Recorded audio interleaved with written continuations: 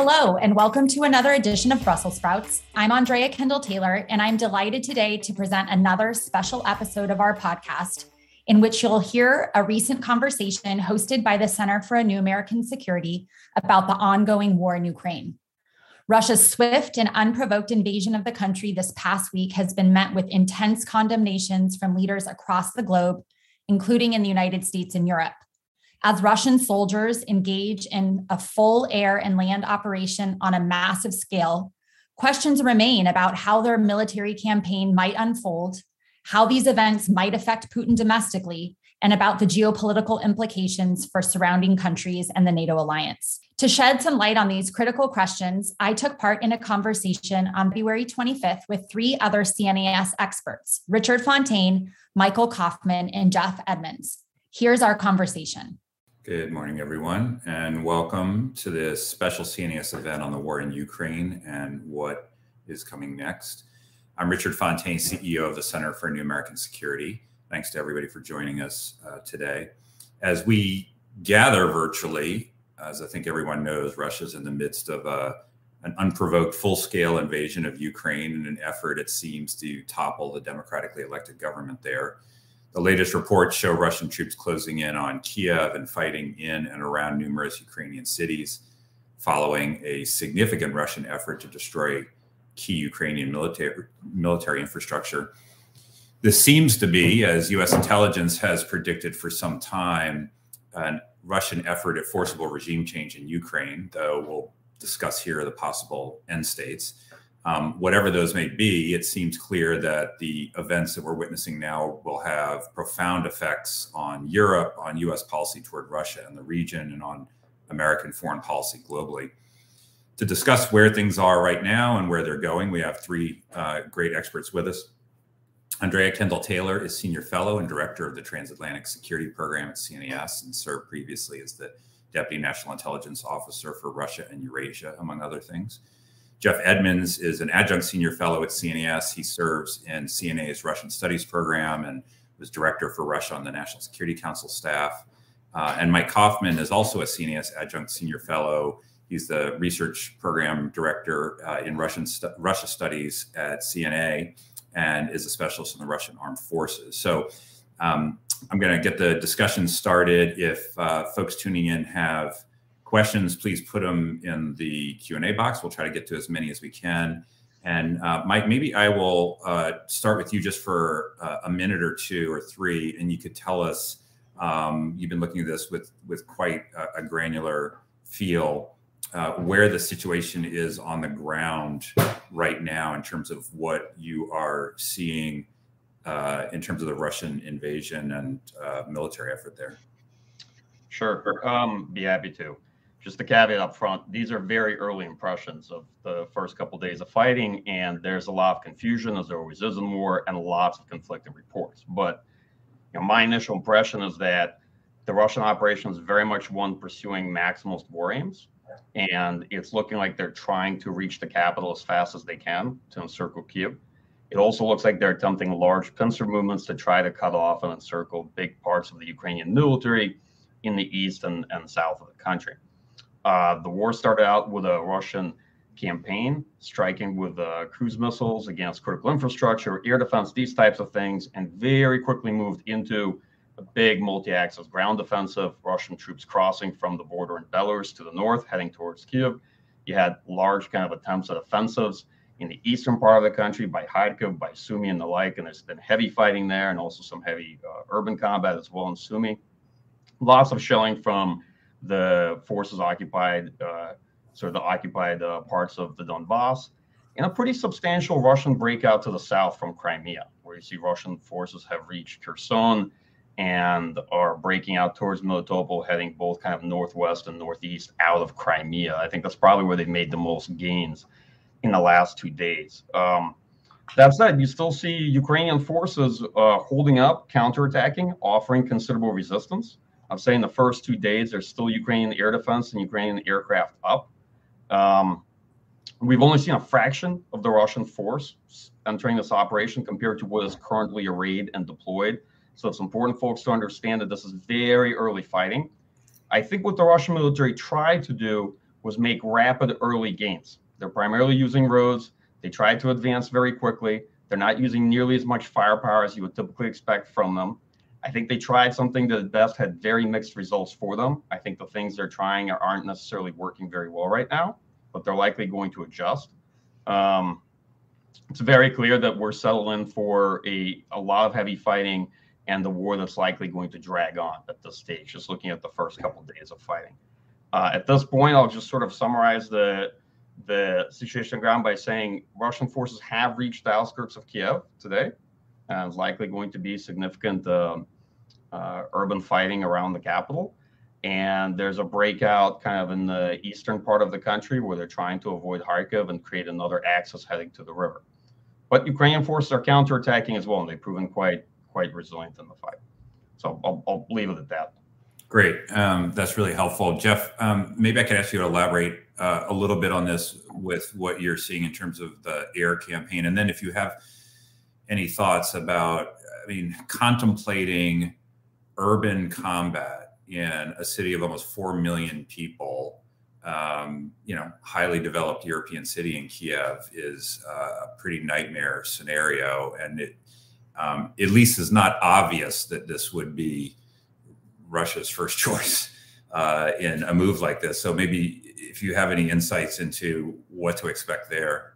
Sure. Yeah, and I agree with everything Mike was saying. I think that the speed at which the ground offensive took place was rather surprising. I had expected a longer aerospace campaign, and I think that there are a couple of reasons behind that. One is the Russians don't have the level of ammunition that like the United States or somebody has when it comes to long range strike. It's a fairly new capability to the Russian military. But also, I think more importantly, it was, to Mike's point, I think there was a high level of optimism in the Russian military that they could move very quickly, meet little resistance, and make heavy gains early on. I think that's actually the primary driver why we saw that ground campaign happen so fast. But so now, like Mike said, you've got to the outskirts of Kiev, and the game really changes at that point. And so it's going to be interesting to see, and probably rather tragic, fighting in the city. And I've said that the insurgent part of this is really kind of the big unknown. Out in the broader open areas of Ukraine, it's a little bit harder, but in the cities, obviously, the ground is a little bit more level. The capabilities are a bit more level, and you can really get bogged down in street to street fighting. I think in the rest of the country, Russian forces, I would be surprised if they got into urban warfare in those cities like Kharkiv and stuff like that. I imagine that they will try to, move around those, take critical infrastructure around those cities where they need them, airfields and things like that. We've seen that. But I think, in Kiev, if they want to, the Ukrainian leadership is proving rather resilient. So if the Russians want them to leave, I think they're going to have to actually physically make them leave. And that could potentially be pretty costly and drag this out a lot further, and just raise the political cost of this as well. Just a couple more questions about the tactical situation, then we'll sort of pull back and look at some of these bigger questions. And Andre, I want to go to you in just a couple questions, but just on the Mike and Jeff on the tactical situation. So one, are you surprised we haven't seen more activity in terms of cyber attacks and electronic warfare, trying to dominate the electromagnetic spectrum?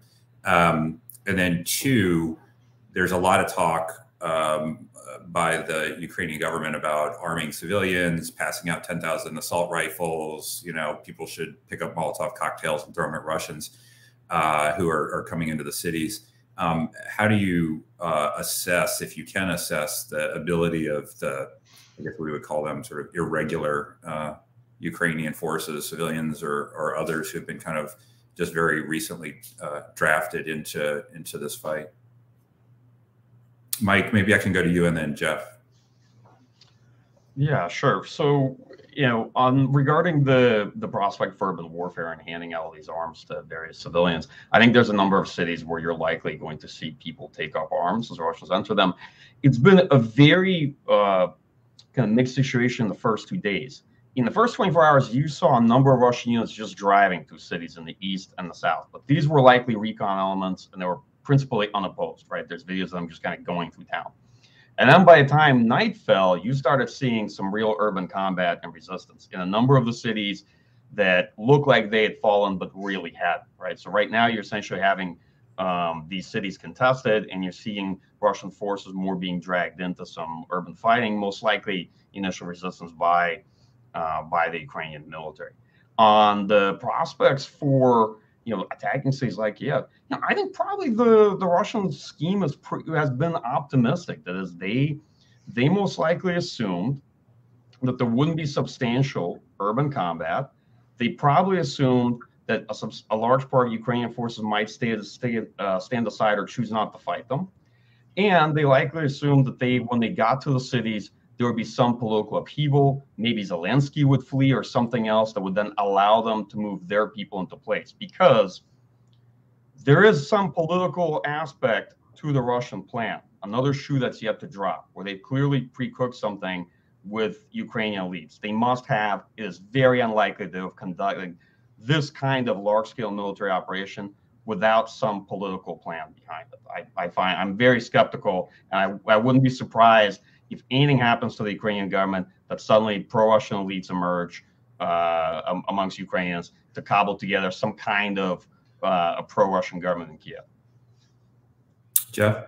Yeah, you mentioned electronic warfare, and I think it's interesting to note that we've said this before, that in many ways the Russians are fighting a war that they haven't normally trained for. Not that they can't do it. Normally the Russians are in their minds facing a conventionally superior enemy with much more complicated command and control, much more network systems, and the EW capability was built around countering that. I'm not sure how much the Russians have been able to deconflict their own networks from their rather powerful EW systems, and they may not want to engage overuse those and actually degrade their own systems, which are better than the Ukrainians. So it's a weird reverse role than what you've normally seen them play in their strategic exercises. But also, I'd caveat that with in open source, it's very hard for us to tell. Besides people reporting cell phones down and things of that nature, it's very hard for us to tell the actual effects of electronic warfare just from the outside. Okay, and then Jeff, last question, maybe for you on the tactical situation. So one of the lines in Putin's speech about those who might interfere can expect consequences like you've never seen, or something along those lines, has been interpreted several different ways. And some people said, well, this is at least a veiled reference to the nuclear deterrent. I spoke last night with a senior administration official who said that they haven't seen anything change on the nuclear side. I mean, nothing's moving or alert status or things like that. But what do you make of the nuclear dimension of this, and whether that is at all at issue here as we watch this unfold? I think if the conflict stays inside Ukraine, I don't think we're going to see. I don't really think there's a threat of nuclear use. I mean, I think rhetorically he's trying to maintain escalation dominance there and just kind of threaten everybody else. If you get involved in this, there are all these consequences down the road, and that's the way he approaches these things. I guess I would be more worried. I mean, in the framework of escalation management that the Russians have, nuclear weapons are further down the field, and I wouldn't be concerned about those unless this broke out into a wider U.S. NATO versus Russia fight. And then all of those things we've studied about Russian use of non-strategic nuclear weapons and all those things, that's when that would come into play. But I think we're pretty far away from that right now. Great. All right, Andrea, I'm going to bring you in for a few questions here now as we zoom out just a little bit and look at some of the broader implications and questions. So the big question I think that everybody seems to be trying to figure out is, well, to paraphrase what General Dave Petraeus said about Iraq, tell me how this ends. Because there was a debate about whether they were going to encircle Kiev and try to make demands and see if this government would meet those at the pain of, something, or whether they were going to go in and try to topple the government forcibly and install a puppet regime of sorts. Assuming that the latter now looks likelier, how does that stick? So let's say Viktor Yanukovych is the Russian pick, or whoever to become the Ukrainian president, unless the Russians are prepared to occupy Ukraine indefinitely, in which case they probably need a bigger force than they've got, and they invite an insurgency on our hands. No one knows this better than America, what it's like to try to occupy a country when that population doesn't want you to do it, or at least big portions of it. You incite an insurgency, or they go home. And what is the staying power of the regime they put into place, given that they've turned the vast majority of the Ukrainian people against them in a very violent way? So tell me how this ends.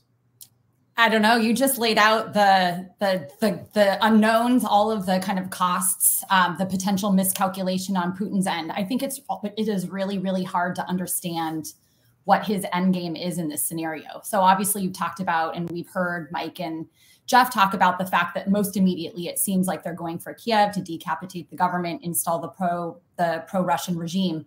But your point, Richard, is so right. I mean, I think that's where the miscalculation from Putin comes from.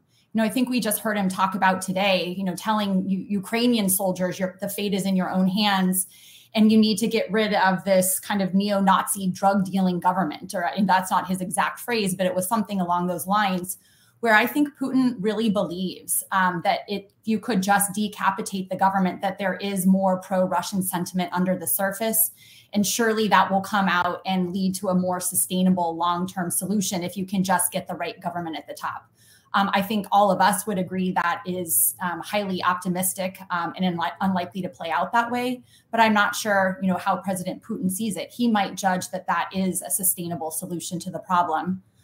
You also threw out the other option, which is more of a long-term partition of the country.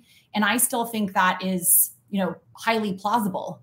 The way that we heard President Putin talking about, the fact that Ukraine doesn't have a right to exist. We're hearing stories that on Russian state television, that there are maps of Ukraine with the pieces of Ukraine that were given away by Soviet leaders and imperialist leaders. And by the way, that goes far west of the river. So I also don't think it's a foregone. I think it's also plausible that he could be looking to partition, that he is playing for keeps, that he is thinking about his legacy and being the gatherer of the lands. And this goes along with the erosion of Belarusian autonomy at the same time. So for Putin, he could be looking, now he might judge that he can basically bump out Ukraine's periphery to include now basically all of Belarus and large swaths of Ukrainian territory. Again, a very costly endeavor, but it's hard to know how he's weighing those different possibilities. Let me ask you, maybe just something, a lot of this is speculation, but on what you were just describing in terms of Putin's motivations and beliefs and understandings. I mean, if a lot of this is tied to, well, Ukraine should never be in NATO because NATO is a threat to me, even though I think we would agree that NATO is not a threat to invade Russia. But if that's what he believes, at least defining his interest that way, a certain state of reasonable activities could flow for that, even though we would find those unacceptable and unreasonable ourselves. If, on the other hand, he really believes that the democratically elected Jewish president of Ukraine is a neo-Nazi, and that they are riddled with drug addicts who are running the country, and that they are actively committing genocide, if he believes any of that, as opposed to just saying those things because that's the public wash in order to build support for this military thing, it seems like we're kind of in bigger trouble, because then it's very hard to understand what the next step might be and how grounded in rationality that might be. So do you have a sense at all? I know this is speculation, but a sense of what the reality is here in terms of Russian decision making? Well, the one reality we know is that there's one man calling the shots, and that's President Putin. And that's become increasingly evident over the course of even the last week or so, where you could see him basically, that whole sham and stage managed National Security Council meeting where he goes down and dresses down members of his inner circle, including the head of his intelligence services. It's pretty clear to me that he now is, we talk about highly personalized authoritarian regimes. This is really to the extreme. And it seems to me that there is now no one in his inner circle that can constrain him. I highly doubt that there is anyone who's presenting information that significantly contradicts now with his views of the world. I think another element that, of personalism is paranoia. We know that there's, again, great academic research that shows that the personalist leaders tend to be more paranoid. And the more repressive you get, the more paranoid the leader, because you, don't have people giving you good information because they are fearful. And you could see the palpable fear on the faces of the members of his inner circle. And you have a hard time reading your society. Legibility gets really hard when there's high levels of repression. So I think it's a combination of it is now, to me, it seems like an extreme form of personalism where one man is really calling the shots. And I think that man is extremely paranoid. We know he's long been paranoid. Putin has always been about searching out enemies, both internal and external. But to me, with the isolation that everyone is talking about that was amplified by COVID, it really does seem that he has moved into an extreme form of paranoia. And it's getting really hard to parse what he believes from what he's kind of instrumentalizing to justify his actions in Ukraine. Some of the things that he's saying, that Ukraine doesn't have a right to exist, I think he definitely believes those things. Whether or not he believes that Ukraine's trying to develop nuclear weapons or some of the other things that you said, Richard, that's harder to know. But it's a dangerous situation nonetheless when you have one man calling the shots who is extremely paranoid. Right. Let me bring in the three of you. Andrea, I'll start with you, and then Mike and Jeff, if you have thoughts. So there's the sanctions are kind of become a key response of the United States and others. There's a question here from John in the audience about SWIFT and what the effectiveness of removing Russia's access to SWIFT is. It's kind of SWIFT seems to just in the past 48 hours have taken on almost a totemic sort of status where, there are these cries to, if you do one thing, kick them off SWIFT. Maybe Andrea, I can start with you. Would that matter at all to what we're seeing on the ground? And or would it matter in some other way? And what do you think we should do about SWIFT as opposed to all of the sanctions that have already been announced with respect to Russian banks and export controls? No, I don't think it would matter in the near term. I mean, I think it's fair to say that sanctions haven't shaped Putin's calculus in any way, shape, or form. The sanctions post 2014 obviously were not significant enough to avoid us being in the situation that we're in today. And I think, again, when you're talking about a leader who is fighting a war of aggression against a country that he doesn't think should exist, that sanctions and economic costs are unlikely to be the thing that's going to change his calculus.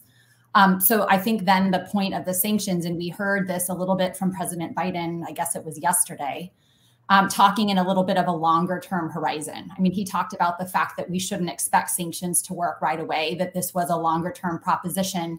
And so I think what the goal now of sanctions is to constrict and constrain Putin's ability to his capacity for aggression and beyond Russia's borders. It is kind of getting back into kind of a Cold War mindset where it is a kind of containment, trying to degrade and erode his ability to sustain this aggression into the long term. I think the SWIFT question, again, I'm not an economist and I've never worked, in Treasury or on sanctions directly. But what I gather from people is that actually the sanctions on the banks, on Sberbank and VTB and others, is actually more costly for the Russians than is SWIFT.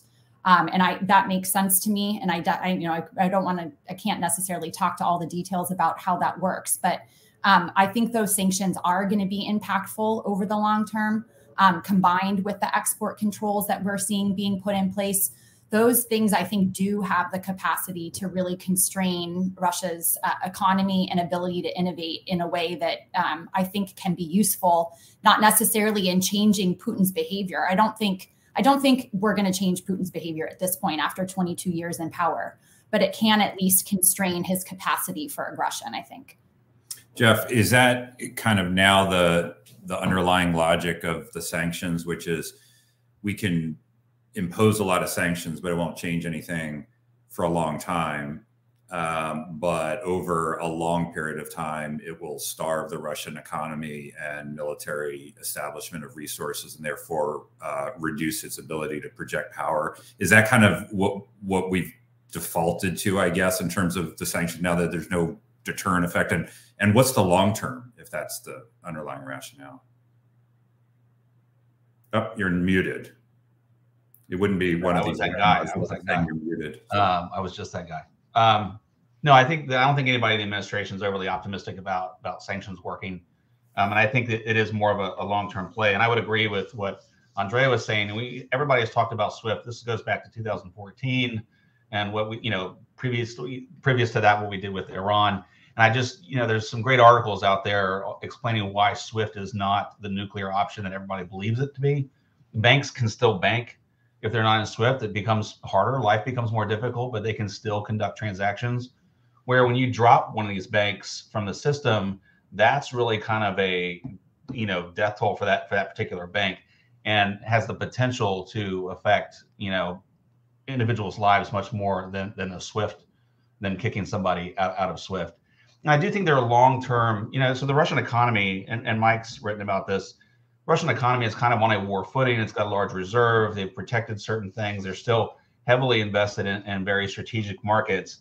I do think there are longer term issues with the Russian economy that some of these other sanctions, like against microelectronics, will really impact. There's actually a real brain drain problem. There's a problem with a lack of technological savvy in the Russian system writ large, and I think that over time that really becomes pretty painful as far as competition goes.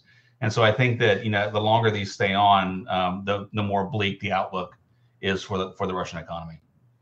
And Mike, maybe you could speak to the export controls aspect of this. I mean, if Russia can no longer access high-end cutting edge semiconductors, for example, then it would seem to put a real crimp in their space program, their civilian space program, their military efforts, but everything else too, things in the civilian economy. And so how do you sort of see the long-term effects of that? And just getting back to this question of the rationale of the sanctions, and there's been several kind of offered. Originally it was deter, we're going to change Russian behavior, they'll avoid doing something that they would otherwise do, like invade Ukraine.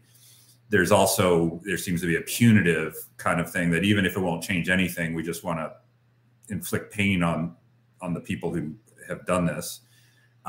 There's this long-term, this will weaken them over some long indeterminate time horizon. This will weaken the entire country and they'll be less able to do things they want. And then there's it might not do anything to the Russians, but it'll deter the next would-be aggressor by demonstrating that he may not want to pay a price as high as Vladimir Putin has paid for this kind of activity. So how do you see the utility of the sanctions, especially given how central this is now to the response of the world? So on the economy, I'd say that definitely export controls and access to both technology and capital will be the main issue constraining both the Russian economy, particularly Russia's defense and tech sectors moving forward. And one of the challenges Russia has had throughout is that it's not a very diversified economy, right? And it is a government whose budget is very dependent on the export of natural resources. We know that very well. The Russian economy is dominated by a service sector, followed by a manufacturing sector, but it's not particularly diverse. The state dominates capital. There are a lot of very inefficient sort of industries that provide large numbers of employment, but they're not very competitive. So Russia's going to really suffer when it loses access to chips. If we look at particularly chips made in Taiwan, if other major producers of chips, of electronic circuitry boards and the like no longer export to Russia, they will have to buy perhaps much cheaper, lower quality products from countries like China, but it's going to severely affect their competitiveness moving forward. I think it will also affect their ability to produce in larger numbers advanced military technology. On third-party effects, the use of sanctions, and what it might do long-term. So, we know obviously didn't deter Russia in this case, and Ukraine is already kind of the largest country in Europe. So I don't think, as Andrea said, anybody seriously thought the sanctions were going to really deter Putin here. But they definitely do two things in my view. The first is they are going to severely limit over time Russia's ability to further develop its military and to be competitive on the military side if this situation stays moving forward. So when we talk about the military balance of Europe, when we talk about European security, looking out to the 2020s, more conversation about the medium term, right? And how we perceive the Russian threat and the Russian conventional military, I think it definitely will have effect on their ability to keep up technologically with the United States and with NATO. And that has a significant outcome for us. If we look in the 2030s, which is typically what we do now, the 2030s are actually not that far away from a standpoint of military analysis. It's actually more like the nearest period we look to is the 2030s at this stage. And the other part is I fully agree about third-party effects. I mean, I think even if it doesn't deter Russia, I think it has tremendous third-party effects. I know a lot of people are looking at this to try to figure out what, if any, lessons China might draw from it. And you want to signal very cautiously and carefully to China and show them very clearly what could happen to them, what the United States has the resolve to do, and what U.S. allies have the resolve to do in the event of this case of sort of very flagrant, aggression. Yep, great. Andrea, let me put this question to you. This comes from Joseph in the audience tuning in. Given the sizable public protests in Russia against this war and the strong dissatisfaction of the oligarchs, you can interpret the meeting yesterday with the oligarchs who looked a little grim-faced as Putin told them why all of this was, he had no choice but to invade Ukraine. You can interpret that. And the sanctions, is there a plausible prospect of those converging forces compelling regime change in Moscow? And what can the West, or I will amend this, what should the West do, if anything, to further that cause? So I think the most analytically objective answer is there's little prospect for instability inside Russia. And I say that because, the levels of repression in Russia have really grown significantly in the past, 12 months ahead of their Duma elections the last fall. And so the costs of collective action are extremely high. Putin also has the loyalty of his security services. So there's a number of things that work to his advantage in terms of being able to manage that kind of control domestically. I am interested. My interest has been piqued for sure by the protests in Russia. There were a lot more protests in the last day and a half than I expected we would see. I think we saw there were protests. I think the number was about 62 cities across Russia, which is interesting because when you look at when protests can unseat a government, having geographic kind of spread is one of the important factors. It can't just be contained to kind of Moscow and St. Petersburg. So I think that there are more protests than I expected. And it's also, you have to think about the way that these protest dynamics work in authoritarian regimes. There is also good research that shows in highly repressive regimes that protests are a really informative signal, more so than when it's easy to come out onto the streets. If you actually get people turning out and they can be fairly assured that they're going to be arrested, and by the way, there were over 1,000 arrests. The fact that people are still turning out, I think, is an incredibly informative signal to other Russians watching that there are a lot of people out there who share your discontent about the regime. So you can quite easily, this can turn into a cascade effect. I mean, just imagine that we're all talking about how Putin's invasion of Ukraine has been such a clarifying moment, like that people can no longer have questions about the nature of the regime that we face. I think Russians are having a similar moment. And it's not to say that they had rose-colored glasses about who Putin was and the corruption and everything. But when we, all three of us here have been talking to Russians about what they think was likely to happen, most Russians, including opposition figures who would like to take issue with what Putin's doing, could not believe that Russia would initiate an unprovoked war, right? That it was unfathomable that he would start a war of aggression. And so the fact that he has now, I think, has been an incredibly acute, informative signal. These are the types of things that can trigger protests. There's also good research that shows that when something is triggers a sense of injustice or is so beyond the pale. You think about the Tunisian fruit vendor, for example, who lit himself on fire. It's this sense of injustice that really can turn people out onto the street. So I think there's something interesting happening. It's worth watching. There's been actors and other celebrities who have signed letters. I think there's been some members of the elite, the children of the elite, who have kind of done some things to say this, this is Putin's war, it's not Russia's war. So I think there's a number of things that are interesting enough that merit our attention. I think it's more likely to be like a bottom-up something rather than the elite, for some of the reasons that you were saying, Richard. Putin has so tied the fates of all of these individuals to him that I think they dare not defect. They all have a vested interest in seeing the Putin regime continue, because that's how they continue to access the perks of power. So it seems unlikely to me that it would be like an overtly elite-led thing. But it doesn't mean that elite dynamics can't give space for the protest to take root eventually. So a long-winded answer to say, like, I don't think it's likely to happen in the near term, but I don't think we should discount it. And the thing we should all know from studying other authoritarian regimes is these things look very stable and secure until they are not. And so, I wouldn't, it's plausible. Great. Maybe Jeff, I'll go to you with this one, but others, if you want to come in, please do. Ulrich has a question about negotiations between Moscow and Kiev. Is there any probability this will happen in a serious way?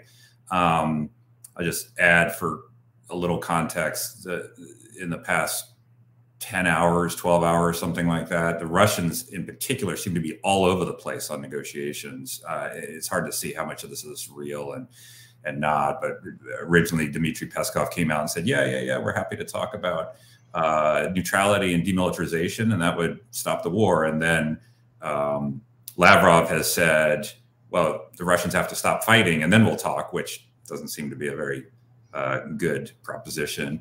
And now there's talk about meeting in Minsk with delegations to discuss neutrality, and Zelensky sort of seems to have flagged that possibility. But again, that would seem to be completely incommensurate with a forcible regime change goal. So, Jeff, how do you see the prospect of a negotiated end to this? I don't think the prospects are particularly good.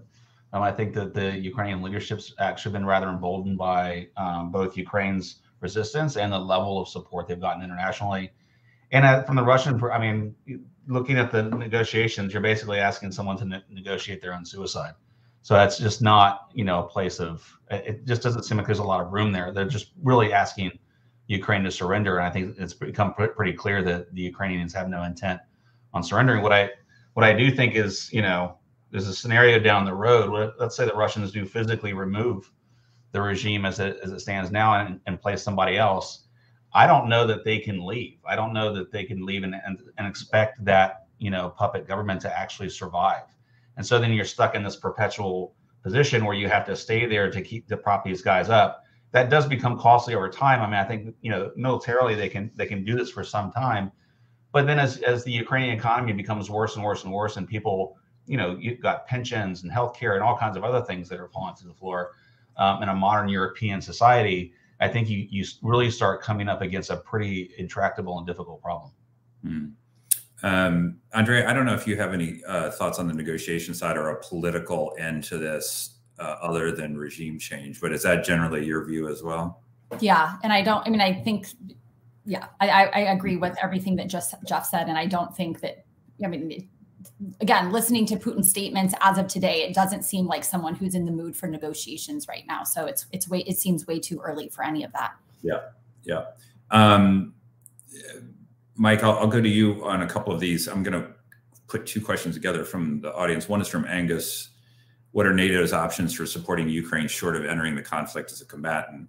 Obviously, there's been a lot of military aid going to Ukraine. And then Christopher asked, what specific weapon systems and intel support should the U.S. and its allies be providing to Ukraine? What about plans to support an insurgency if Russia prevails on the battlefield?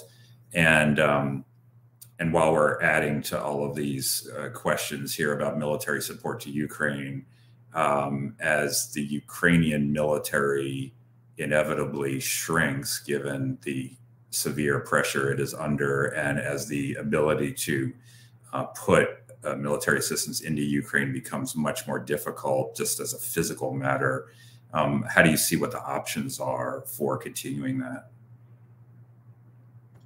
Okay, well, as far as military aid, it's clear we can no longer offer any air deliveries, right, I think the window's probably going to quickly close for ground deliveries as well. If you look at what's happening, Russian forces in Belarus are gearing up for northwestern axis of advance in western Ukraine. They're probably going to cut off ground lines communication from that part of Ukraine fairly quickly. Regarding intelligence, I suspect we're offering what we can to the Ukrainians. I don't know if they themselves are necessarily in a position to distribute it to their forces. A lot of people kind of have a notional expectation that if you give some intelligence to Ukrainians, then it goes to this magical place, and those people give it to everybody in the battle line, and all these things come together. But there's a very good chance that a large number of Ukrainian forces at this point in time are trying to make do with very disrupted, fragmented communications, lines of command and control, and there's no neat way to get all this information to people on the front line necessarily, and you don't even know what's going on with Ukrainian systems. When you asked earlier about cyber warfare, and it's a good question of, is there more or less than we expected? And my answer would have been, how do we know? I mean, yes, civilian networks and cell phones have not been disrupted. We have no idea what's going on in Ukrainian government systems and Ukrainians' military's command and control, none, right? And certainly Ukrainians are not going to come on to Twitter and say, we've lost a lot of command and control and things are looking really bad for us now. You're not going to see that post from the Ukrainian MOD. So to be frank about it.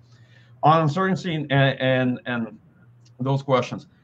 So I'm always of two minds on answering them. My first answer is usually let's not defeat the Ukrainian military in advance, right? As soon as people ask about insurgency, why don't we wait to see how the conventional war actually goes and see where things add up and see where the limit of the Russian military advance is and kind of see what happens outside of Kiev before we have more serious conversation about insurgency and to see where is there an insurgency? Is there insurgency? Are Russian forces going to substantially occupy Ukraine?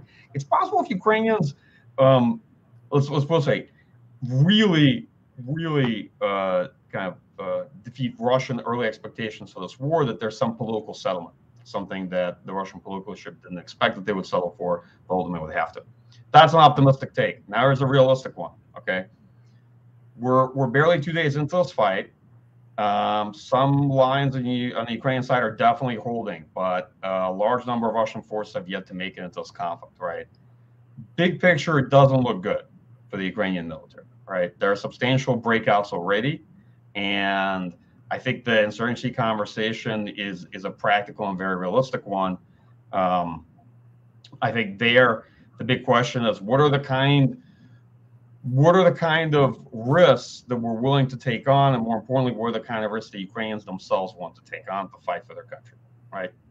Like we know what effects insurgencies have on cities. We know what effects insurgencies have on regions, and we know the effect insurgencies have, particularly on developed countries and the like. Meaning there will be substantial costs. There's nothing more costly than urban warfare and urban insurgency when it comes to destruction, civilian casualties, and loss of life and whatnot. So I'm afraid these are a very unsatisfactory answer, right? But I think from my honest view is we have to wait and see. It's very early into this conflict, right? And people have, last 2 days, people have asked me sort of, how do you think this is going? I said, I don't know. How could you imagine something's going barely in the first 48 hours right. of the conflict? There's still a lot more here to play out. Right.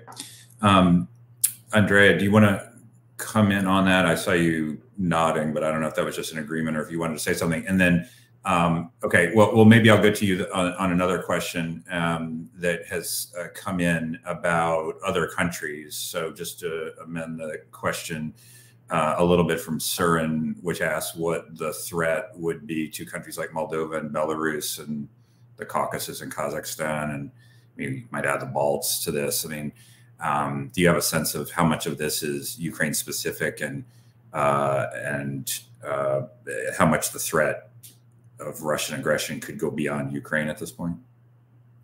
So my sense is this is pretty Ukraine specific at this point, but also lumping on the Belarus piece and kind of recognizing all of the erosion of Belarusian autonomy at the same time. But it does to me seem like this is fairly specifically targeted at Ukraine.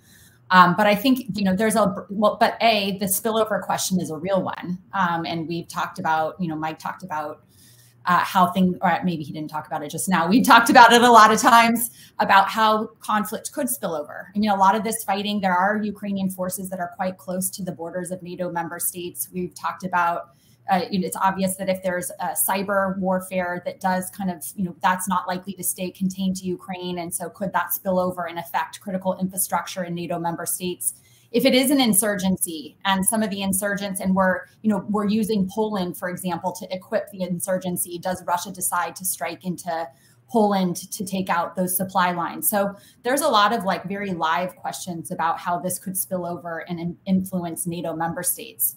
But I think in terms of like broader region, the allies, I think, are doing a really great job in terms of strengthening the eastern flank and trying to signal very clearly the seriousness with which NATO will defend its territory, so that President Putin doesn't have any questions about resolve within the alliance. So that seems fairly clear to me. So I think, that there is a risk, obviously inadvertent spillover, intentional testing of Article 5, but that seems like those are lower risks. And to me, at this point, it does still seem like it's fairly focused. I guess the last point too is like the importance of response. This has been a pattern of Russian behavior. 2008 with Georgia, 2015 attack on our election, 2016, and here we are. So although we're talking about Ukraine today, I think if this response isn't sufficiently strong, that could, in time lead to Putin to overestimate his abilities, and the cycle could continue if we don't kind of put an end to the cycle now. Right. And Jeff, I know you want to come in. So there's at least two kinds of spillovers, right? One, as Andrea was saying, one is spillover that is Ukraine specific, but that spills over because of what's happening in Ukraine, right? So military assistance is coming in through a neighboring country, and Russia targets the supply lines in order to stop that, and doesn't really want to attack that country, but it wants to win in Ukraine. The other is it's successful in Ukraine, or perceives itself to be successful in Ukraine, and that feeds the appetite to be successful in their minds in some other place, and sort of apply a similar model there. Where do you come down on those possibilities? I don't think that they want to invade other countries. I think from their perspective, if they are able to occupy and partition Ukraine, they've kind of, in a sense, de facto shut NATO's door for the rest of Eastern Europe. And I agree with everything Andrea was saying about, unintentional spillover or intentional spillover. But I do think one scenario is that if we create an existential problem in Moscow through some kind of sanction or something else, and the Russian regime actually perceives that they're in danger, I do think there's a real chance that they would intentionally escalate the conflict and expand it.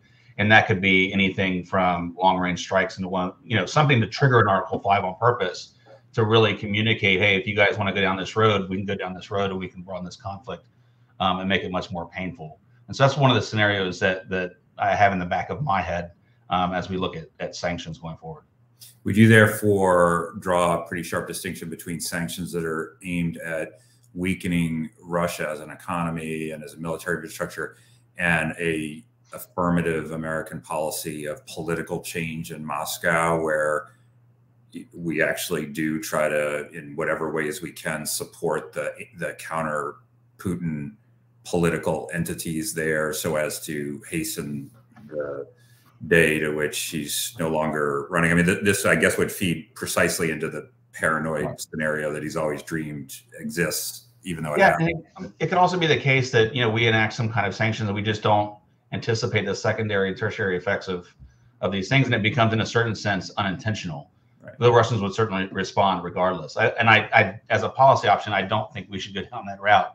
I think that the route we're currently going down is a good one. I mean, I think that when you look at the first sanctions, like against VEB, it's mainly an investment and government project bank, and so I think that was an attempt to shield the Russian population a bit from the immediate impacts of dropping that bank. But if you drop Sberbank, most Russians have money in that bank. If you truly drop it, not what we did the other day, that could have serious ramifications. And so I think it's that kind of scenario that I think we're actually trying to avoid. But if in some way we triggered that, I think that could really up the probability of intentional broadening of the conflict.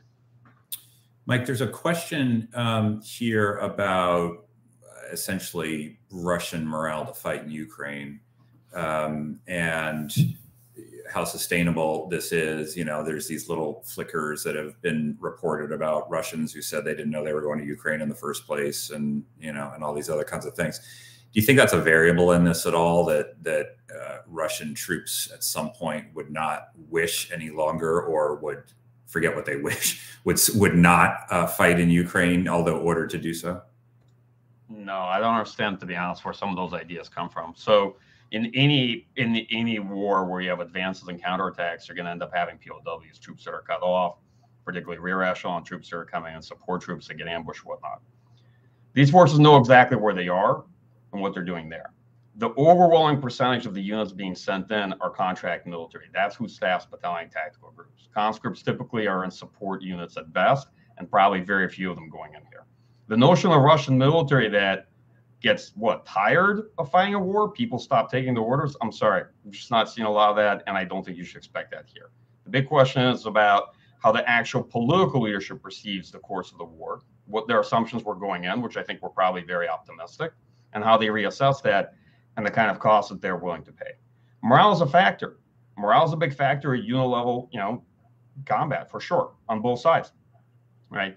And that's going to affect the extent to which, forces are combat effective. Is going to affect how easily people retreat or surrender. And you're going to have mixed results depending on the unit, depending on how the fight's going for them.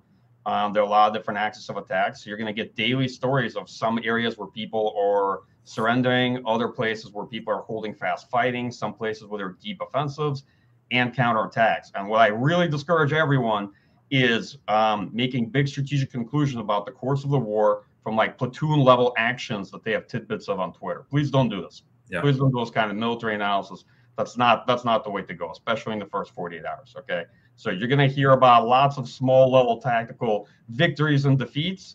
And my advice is kind of look day to day on what's happening on the map writ large and what the direction is in terms of the fighting and what's happening between the two militaries. Sorry to kind of go off on this rant, but no, but I think that that lesson is applicable well beyond Russian military analysis. To say that one should not abstract away from a few tweets to make a generalized conclusion about anything in the entire world is probably pretty good advice. So that admonition is taken well. Yeah, Mike. And just to add, be very wary of consuming any official claims. Right, as soon as the war begins. Right, the information environment becomes one of the principal areas of contest, one of the principal domains of contest, right? So at this point, you should consume any official claims with large buckets of salt, right? In terms of what's happening in the battlefield, both sides will dramatically understate any losses and grossly exaggerate claims about adversary casualties and things they've destroyed. So just be very frank. I'm just being very honest about that. Yeah. Andrea, let me go to you on a question from Mark about how economic blowback on European powers and businesses from the sanctions might impact European and U.S. decision-making and the willingness to sustain those sanctions over the long run. And maybe just to put a fine point on this, it's very easy to be unified before the costs start rolling in. And when the costs start rolling in, they will roll in disproportionately on some countries rather than others. And then sustaining that unity over the long run and making sure that this looks not like Crimea or Hong Kong or the Donbass post 2014, but rather something very, very different, at least is not obviously easy to do. So how do you see sustained European, transatlantic, and for that matter, Asian, because they're joining us in this too, behind the sanctions, unity behind the sanctions? Yeah, I think it's a good question and still really hard to know. It might depend in part on how long and how violent and how bloody this war is. And I think the more brutal and the more horrific it is, then the easier it will be for allies to maintain the unity that we see. I think we should remember the sanctions that were put in place after 2014 have held all of these years. I think there were a lot of people who were quite skeptical that Europe would be able to sustain the cohesion with those sanctions. I also think it's pretty remarkable how quickly the EU, the UK, and the US all issued sanctions, in the wake of Putin's recognition of Luhansk and Donetsk, and then again after the initiation of the conflict. Like the fact that the EU was able to move that quickly, despite all the questions about Hungary. You remember when Orban went to see Putin, and there were a lot of questions about how the EU would be able to maintain that level of cohesion. But when push came to shove, they were very quickly together in implementing those sanctions. So I think, regularly we've been surprised by the staying power of the European Union. And I guess I say that based on the 2014 sanctions. And then, I think we've seen even a more remarkable degree of cohesion among allies. I would wager to say that President Putin has probably been surprised, especially by decisions like the Nord Stream 2. I think that one was probably especially a surprise. But I candidly, have questions about how the U.S. will maintain the pressure, after our next elections. There could be some calculation by President Putin that after we have a less transatlantic focused president like President Biden, what happens to America's commitment to NATO and other things. So if Putin is looking at this in the longer term, maybe he calculates that, the pressure will be and the pain will be especially acute in the coming years, but that over time, America might lose interest. That's an open question. So it's hard to say, other than to, I guess my point is, so far, the staying power of the EU and the US has been good. And I think especially if this is a brutal, bloody war, that cohesion is even more likely to remain intact. And I think we're beginning, I guess, last point I'll make is, in reference to the Nord Stream 2, that's a significant decision. And we've seen Chancellor Scholz say a lot of that is because of the questions that they have about being that integrated and intertwined with an authoritarian country like Russia and like Putin's Russia. And so I think we might see the beginning of steps in Europe to try to mitigate their dependence and their exposure to Russia over time. Let me just follow up with you for a second on oil and gas, because the absence of oil and gas sanctions on the one hand is eminently reasonable, because the United States and European countries are looking for ways to inflict costs on Russia in areas that are not going to inflict very high costs on us. On the other hand, this is nothing like, for example, the Iran sanctions, where we tried to reduce to the greatest possible degree the export of their number one commodity.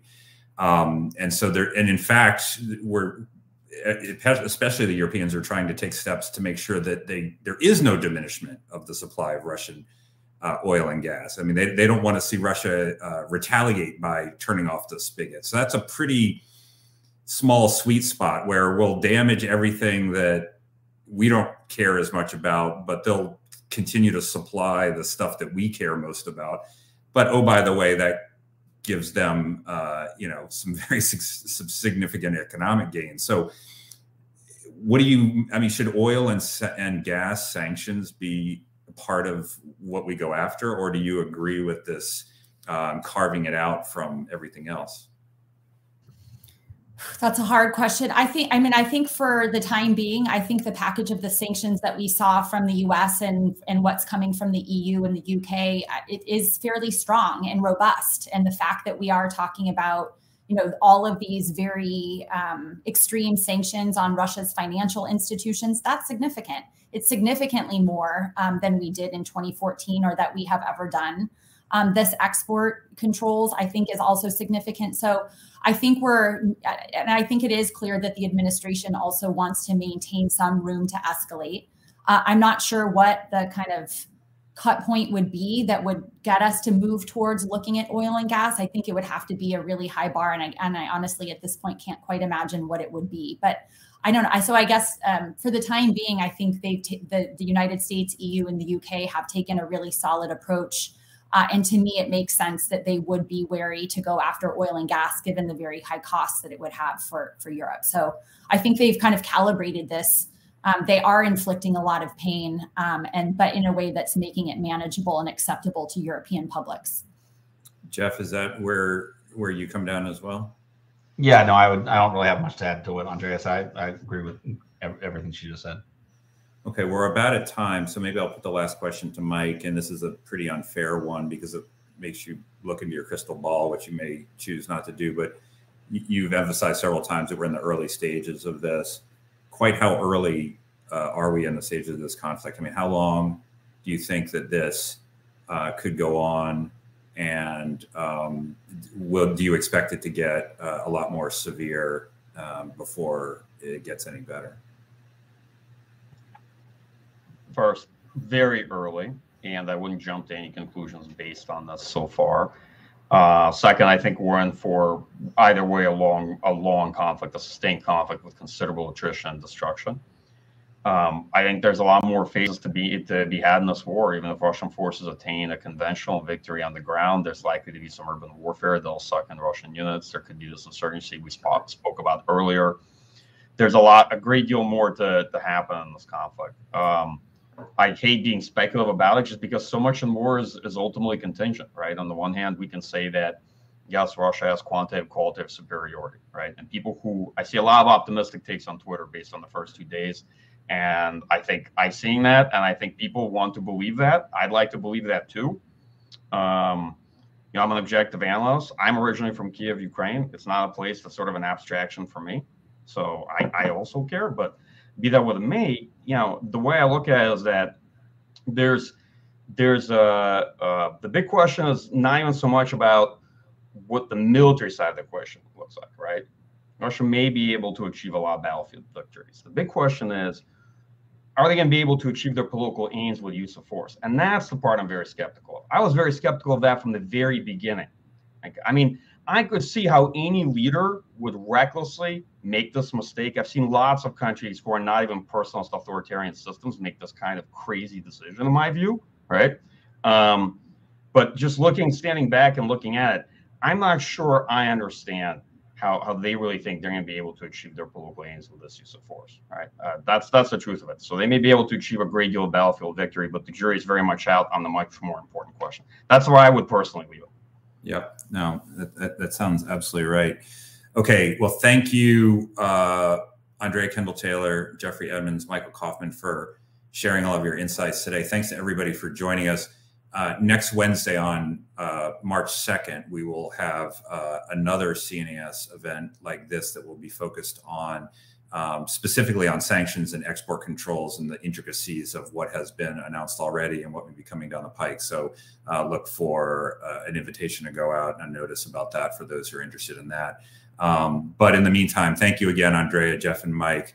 Super helpful and insightful. And thank you to everybody for joining us. And we'll be back with more in due time. Thanks a lot. Thank you for listening to another episode of Brussels Sprouts, brought to you by the Transatlantic Security Team at the Center for a New American Security. You can find all of our previous episodes wherever you get your podcasts. And please remember to rate and review Brussels Sprouts so that new listeners are able to find the show.